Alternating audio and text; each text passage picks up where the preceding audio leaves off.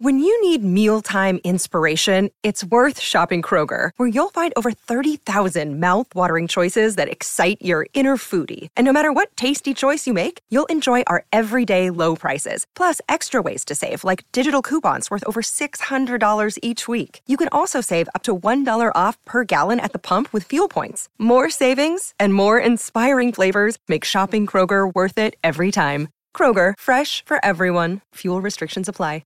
Epic Real Estate Investing Podcast, Episode 14. You're about to meet a man that can show you how he took control of his life and financial future, and how you can do the same. He's never been on TV. He's not a millionaire. And he does not know Donald Trump. He is a full-time real estate investor, newly discovered author, and family man. He does not report to a boss. He creates his own schedule and takes his family on a few vacations every year. He got started investing in real estate with almost no money and a really crummy credit score. And he's going to show you exactly how he did it and how he continues to do it. You will have to work. You will have to be responsible. However, laying by the beach sipping fruity drinks is a reasonable goal. Without further delay, your guru. Your guide to a better life through real estate investing. Matt Theriault. Hello and greetings from the Epic Real Estate Investing Podcast, the podcast that will show you how to create wealth through conventional and creative real estate investing, so you will have the option to realistically retire in the next 10 years or less, and enjoy the good life while you're still young enough to do so. My name is Matt Theriault, author, full-time real estate investor, and family man. If this is your first time listening to this show, you'll want to do two things. First of all, welcome. I'm glad you're here. But you're going to want to go back and listen to episode 1 to get the gist of what this show is about and why it's here. I mean, everything we discuss is going to make so much more sense after you do that. And 2, download the free real estate investing course, How to Do Deals, No Money Required, at freerealestateinvestingcourse.com. It's a step-by-step course of which I reveal everything that I do, everything that I say, everything that I use, including the documents and the contracts to invest in real estate using no money or credit. And that's yours for free at freerealestateinvestingcourse.com. Okay, so we left last episode with the mentioning of how I'm picking up a 14-unit building in Memphis using none of my own money or credit, and how I was able to do it. I'm consistently able to do this by using 3 simple questions. And today I'm going to give you what those 3 simple questions are, so you can use them as well. You see, there are a ton of people today that recognize the amazing opportunities that exist in the current real estate market.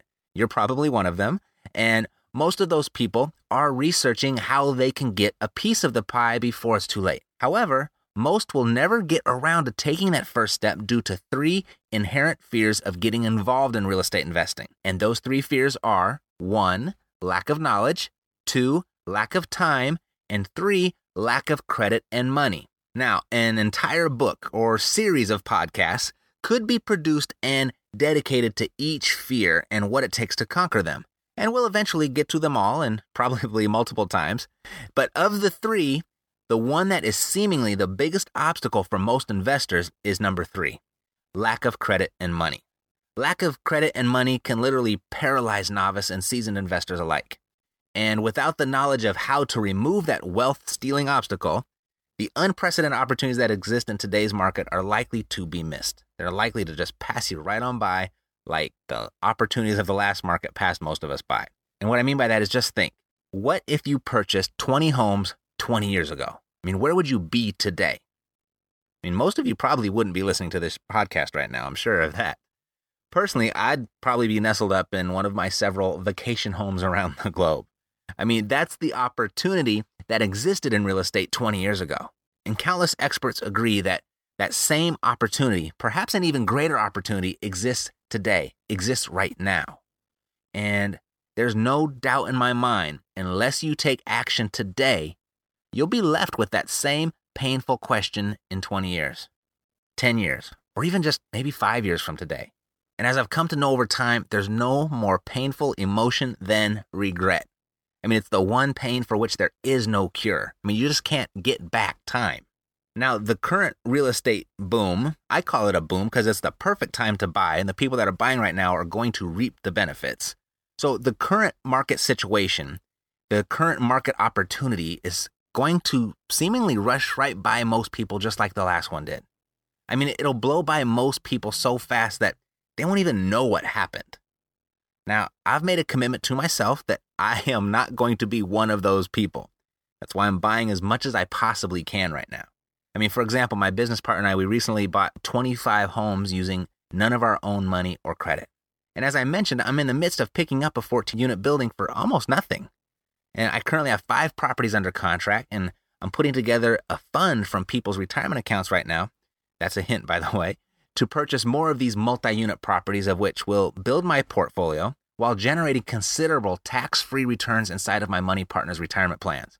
Now, today's episode is dedicated to revealing a money-raising strategy that, if applied, could significantly increase your investing opportunities and launch you into the realm of considerable tax-free returns too. I mean, the strategy could be the very thing you need to join us in the field day that we're having in today's real estate market. This strategy has worked wonders and continues to do so for me, and it can work for you too. In fact, it will work for you if you work it. Now, there are countless sources for credit and money to finance good real estate deals, and new ones seem to appear by the day. I was just reading an article today that they're prepping the market right now. I don't know if you can believe this. They're prepping the market right now to reintroduce subprime type loans. I couldn't believe it when I was reading it, but all the stats and the information was there. It's happening. It might not be today or might not be tomorrow or next month, but it is happening. And as many sources as there are for credit and money, there are probably an equal amount of strategies and techniques to access them. Today, I'm going to share one of these proven strategies that works for a large number of the credit and money sources available. By first learning this strategy, I mean really learning it, it's possible the need to learn the majority of the other strategies and techniques available from the real estate investor gurus. A lot of those strategies could virtually be eliminated just by learning this one. I really like things simple. And if one strategy is applicable to most scenarios, then I'm all for it. I mean, you may be different. Maybe you like things to be difficult and complicated. Either way, this is just one strategy every investor deserves to add to their toolbox. Now, this strategy, it consists of a specific sequence of 3 very powerful money-raising questions that I learned from a successful real estate investor. I didn't read it in a book, and I didn't hear about it at some seminar, meaning it's not theory. It's something that's worked very well for that investor, and it continues to work well for he and I today. And once I committed to a little bit of practice and implementation of the use of these 3 questions, I was able to raise $1 million for a real estate transaction that not only put a significant 5-figure check in my pocket, it returned a 33% return for the source from which I raised the money. Needless to say, that transaction has turned into multiple referrals of investor money. And I still use these 3 questions today. However, the more that time passes, the less I need to use them. I mean, collecting a large number of referrals should be a priority within your real estate investing business plan. And by putting these questions to use and then being able to perform, I've been able to create a large number of referrals. And that should always be your mindset as well, because once you've generated a database and a network of referrals, the business of real estate investing becomes easier and easier. And I mean easier. Sometimes that's an alert word when you hear real estate investing is easy, because we all know it's not. But when you have the right network and you're receiving referrals, whether they're credit partners or money partners, or you've got bird dogs out there bringing you deals, the investing part really does become easier. And recently, I stumbled upon this 14-unit building that just really seemed too good to be true. But after some due diligence, hey, the deal is legit. And I needed a little over $200,000 to make it happen, of which would create an after repair value of over $500,000. Good deal, right? We take $200,000, we turn it into $500,000. Great deal, right? So I got the deal under contract. However, the timing wasn't right for anyone in my database to come in and partner with me and loan me $200,000 on this deal. So I went out and I put these 3 little questions to work by hitting the real estate clubs. I hit the networking events. I hit the little meetings, and I just put them to work. I hit the pavement. And I've come to recognize these 3 money-raising questions. They're applicable in almost any situation where the potential for investor money is present. And my favorite sources of investor money have been people's retirement plans and stock portfolios in which the return on their investment has been, should we say, less than satisfying, especially the last couple weeks, right? They're my favorite sources due to the fact that there are so many people today that fall into this category. Now, there is an amazing opportunity for the educated investor to create significant win-win relationships and be a real hero to those that are lamenting over their stagnant or even diminishing investment portfolios. I mean, I've witnessed the direct impact my business partner and I have had by injecting some positive movement into people's investment portfolios, and it's been very rewarding. And I've noticed marriages that have even been reignited. I've noticed a father and son bonding just because of this. And I've just noticed overall peace of mind has been reestablished in people's lives when it comes to their financial stability. And that's what I mean. There's an amazing opportunity for the educated investor to create these significant and tremendous and awesome win-win relationships and just become, a savior to a lot of people that have some money and they're just watching it get smaller and smaller and smaller. So by learning these 3 money-raising questions in their specific sequence to a point where they become a natural part of your personality, you should really never find yourself at a loss of words when you cross paths with potential credit or money sources. I mean, in my opinion, and I've found that Robert Kiyosaki and Donald Trump, they agree, raising money is the most valuable skill an entrepreneur can learn. Now, if that's the case, does not the rest of this podcast deserve your undivided attention? I mean, could this not be the most valuable podcast or any resource for that matter that you've ever stumbled upon? If so, let's get into the meat. And before I reveal the 3 money-raising questions, I'd be remiss if I didn't address one of the biggest mistakes investors make. A mistake that could, and typically does, render the 3 money-raising questions completely ineffective. And that investor mistake is the failure to refine one's people skills and building rapport and relatedness, the skill of connecting with people. You see, by underestimating the power of these people skills, an investor can adversely impact their bottom line. Earning the right to use other people's finances must progress through various stages prior to delivering these questions, for these questions to produce the desired result. Earning a person's trust involves creating rapport and conveying competence and being likable. And I covered this process in great detail on a blog post titled How to Find Good Deals. And I'll probably do a podcast on it later. But if you wanted to save yourself some time and some serious frustration with these 3 money-raising questions, I strongly recommend that you give that post a read first.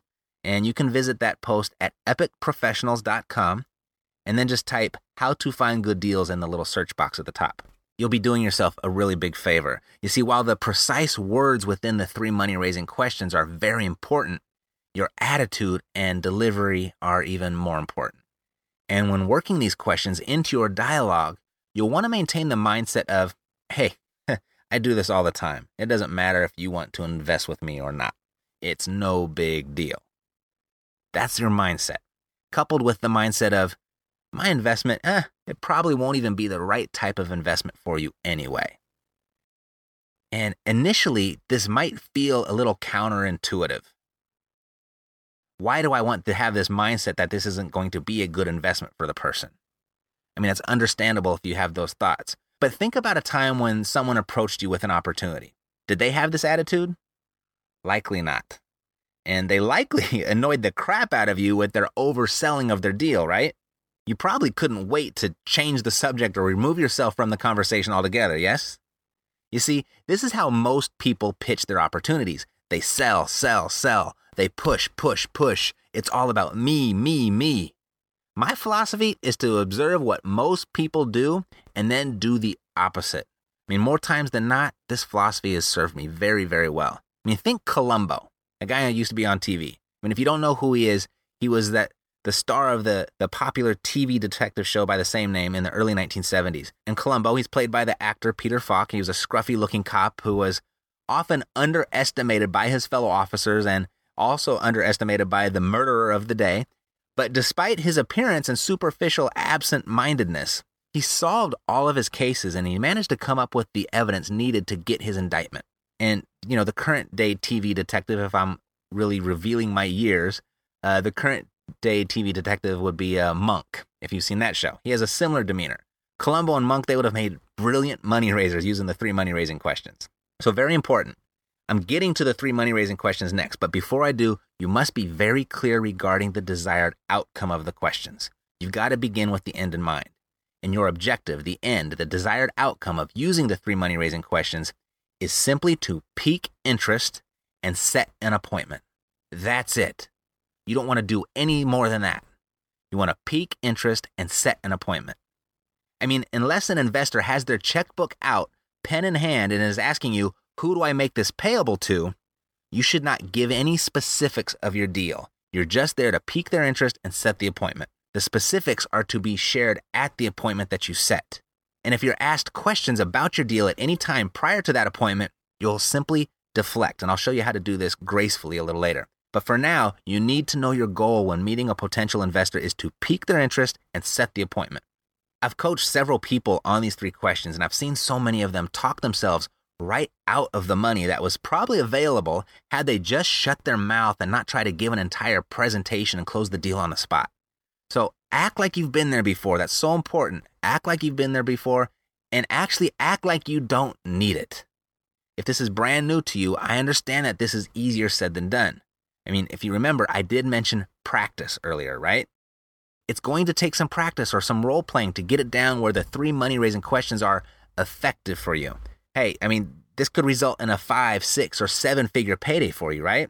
Should you not practice a little bit prior? I mean, don't professional football players practice 5 to 6 days a week for a 3-hour game on Sunday? Do they practice because they like to practice? No, they practice because they want to win during that 3-hour game on Sunday. Think of it that way. And think of it this way. You're going to practice one way or the other. Either you can practice with a friend or you can practice on live investors. But let me ask you, with whom would you rather make your mistakes? I mean, it's up to you. You know your situation, you know your skills and your talents better than anyone else, certainly better than I do. But you just never know who is going to fund your next deal. And I'd hate to see you cut your teeth on serious people and lose multiple opportunities. So just consider it. Consider practicing. Okay, so here they are, the 3 money-raising questions. Question number 1. Are you open to 25% return on your money? Now note that the percentage of return will reflect the return of your specific deal. Okay? Are you open to 25% return on your money?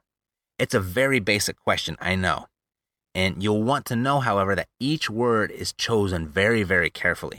I mean, just the phrase, are you open to, is what's called a release statement. And today's society, they've just become more savvy, they become more sophisticated, and unfortunately, they've become rather quite cynical. So when presenting an opportunity today, it's going to be difficult to get a person, especially if it's your first or second time meeting that person, to say yes to an opportunity unless you give them the ability to say no. A release statement accomplishes this. Are you open to? They can say yes or no. And it's still possible for you to get a no. However, you'll almost assuredly get more yeses than if you hadn't used a release statement.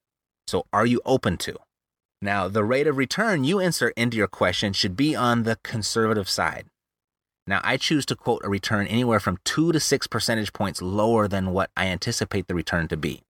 Yet not too low, for I want the rate of return to pique the person's interest. Now, the purpose of keeping the rate of return on the low side is twofold. First, it's always better to underpromise and overdeliver. It creates happy investors, creates happy customers, creates happy clients, which translates to repeat investors, repeat business, and referrals. And 2, it will assist you in closing the deal when your official presentation reflects a higher rate of return. You know, if the person was initially open to a 25% return, I mean, they most assuredly are going to be open to a 28% return at your appointment, right? Of course. It creates the excitement you initially created when you set the appointment. And that is key. Now, the words return on your money, they aren't as important, yet I've found that if I leave technical words of investment jargon out like APR, annual percentage rate, or joint venture, or net of fees, or even the word investment, I notice the person's guard stays down. Are you open to 25% return on your money?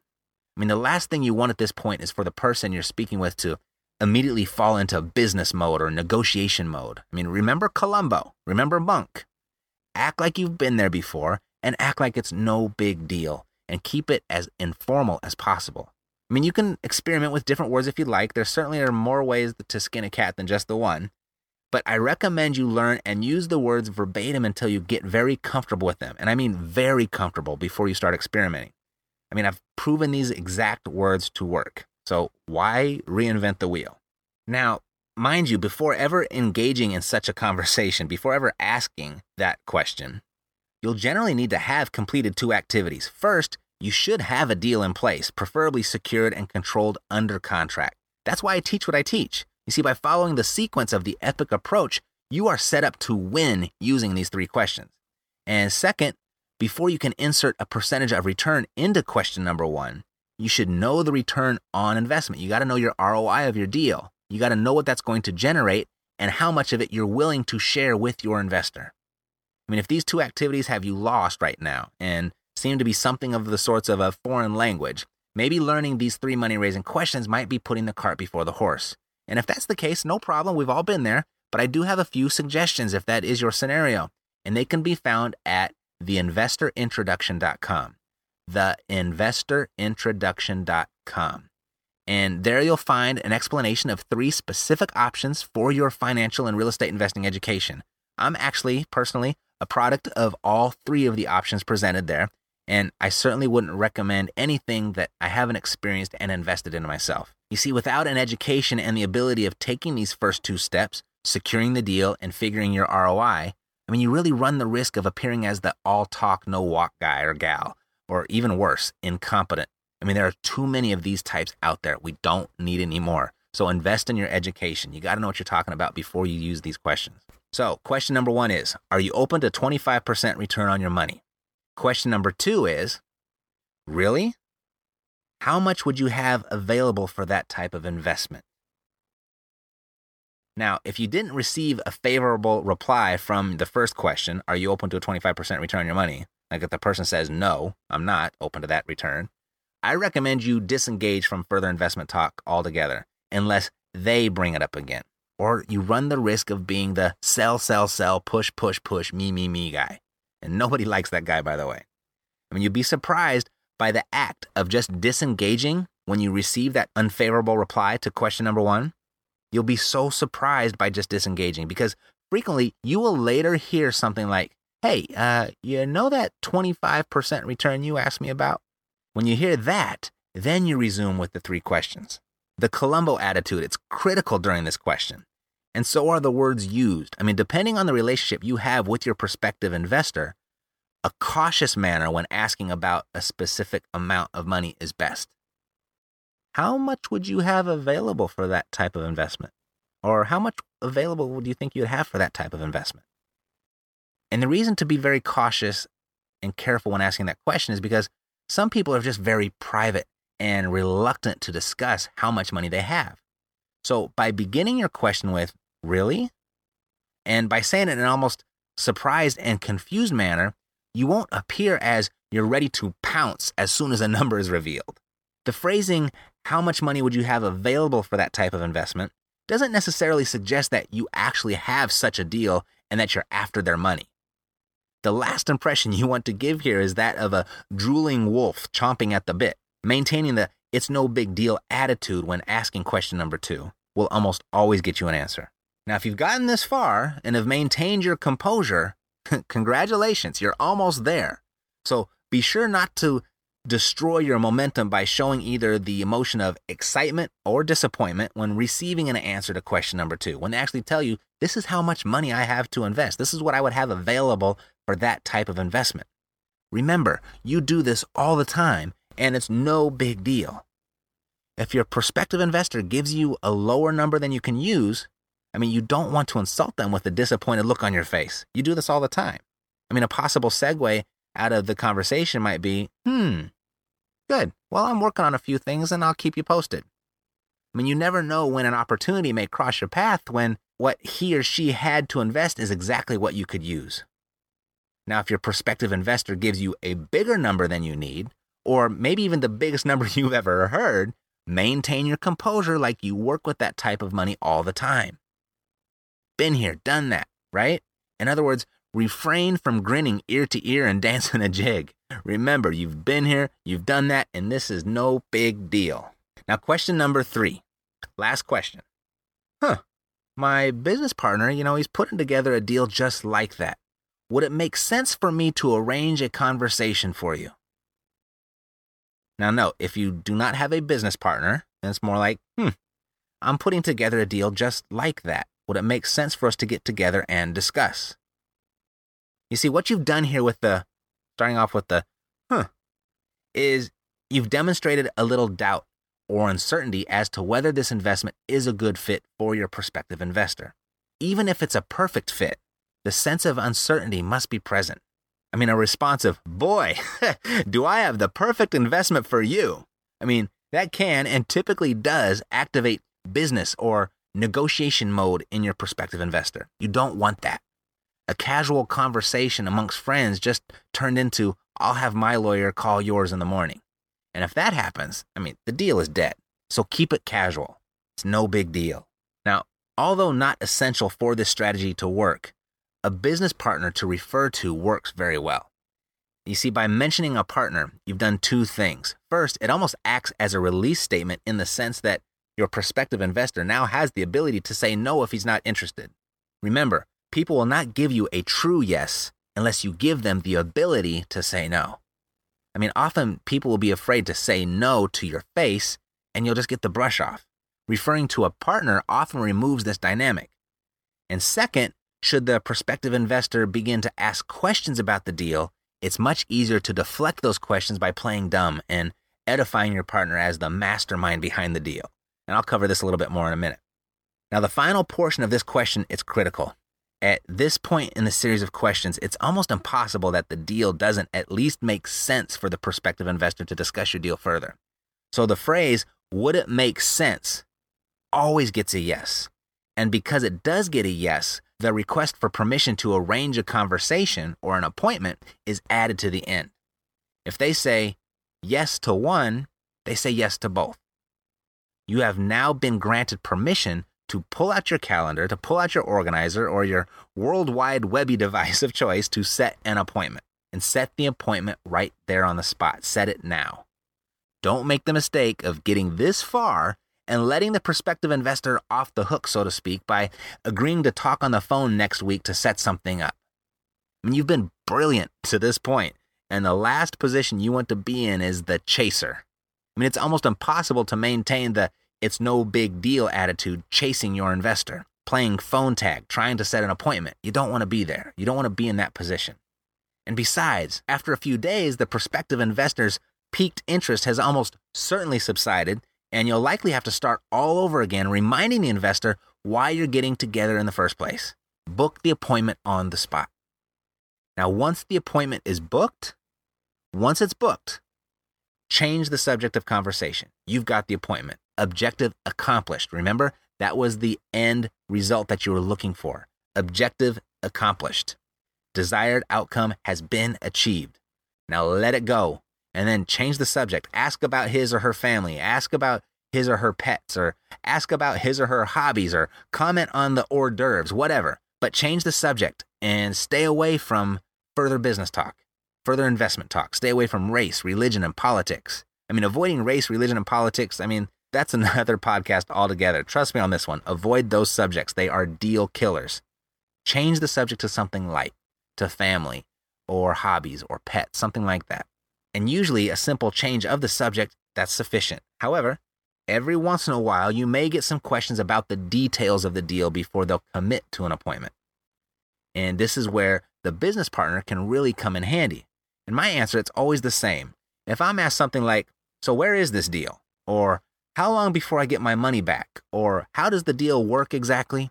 And I'll respond with something like, no, not something like, I always respond this way. I don't know. All I do know is, insert additional interest-piquing comment. Should I set it up? You see, the story you insert will vary from conversation to conversation, from deal to deal. Typically, it would be something to the effect of, I don't know. All I do know is my partner has done this before with great success. Should I set it up? Or, I don't know. All I do know is my partner has a waiting list for this deal. Should I set it up? Or, I don't know. All I do know is my partner is a genius at mitigating risk and maximizing returns. Should I set it up? Hopefully that's clear on how to handle any questions. Stick with the I don't know, all I do know formula. Insert your vague interest generator, and do not, I repeat, do not forget to ask again for permission to make the appointment. Should I set it up? Do not forget to ask the question again. Conversation will die unless you do. Now, should you not have a partner to refer to, or a response like, this isn't really the time or the place. I mean, should we get together on Tuesday or Thursday? That'll typically do the trick. Just deflect like you're not here to discuss business, or there's too much to discuss. This really isn't the time or the place. Would Tuesday or Thursday be better?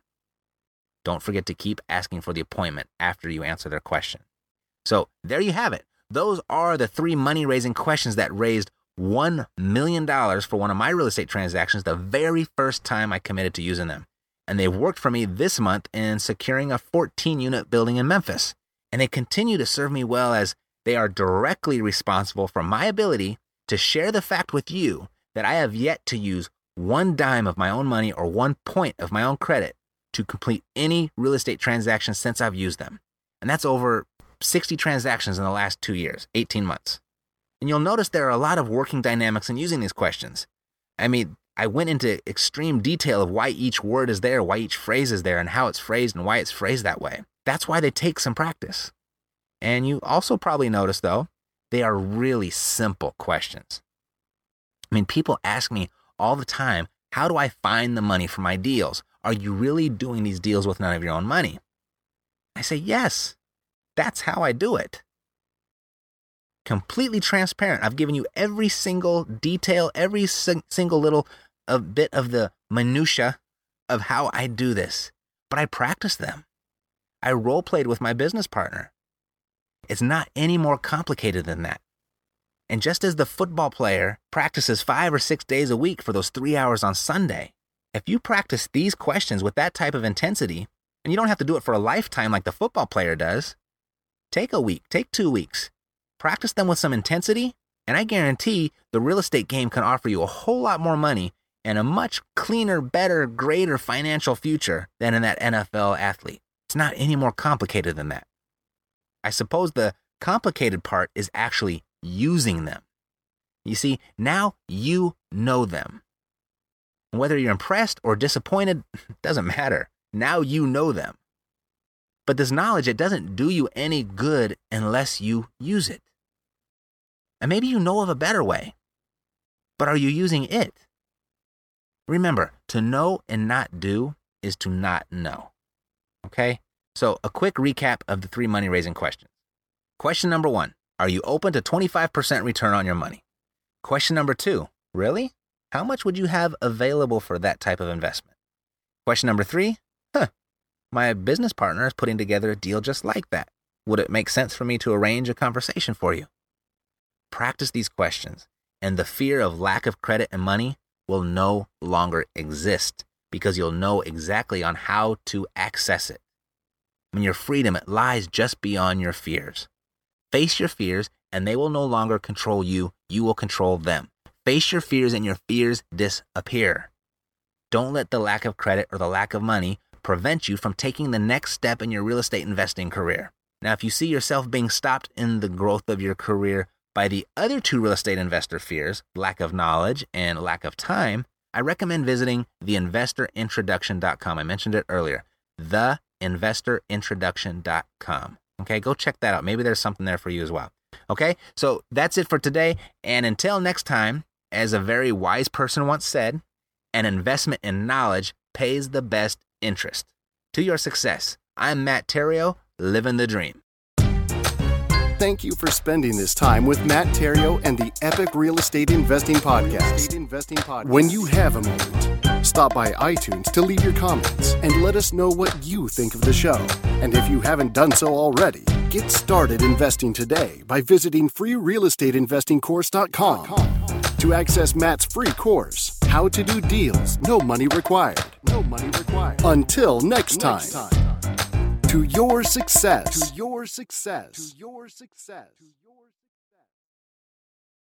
This podcast is a part of the C-Suite Radio Network. For more top business podcasts, visit c-suiteradio.com.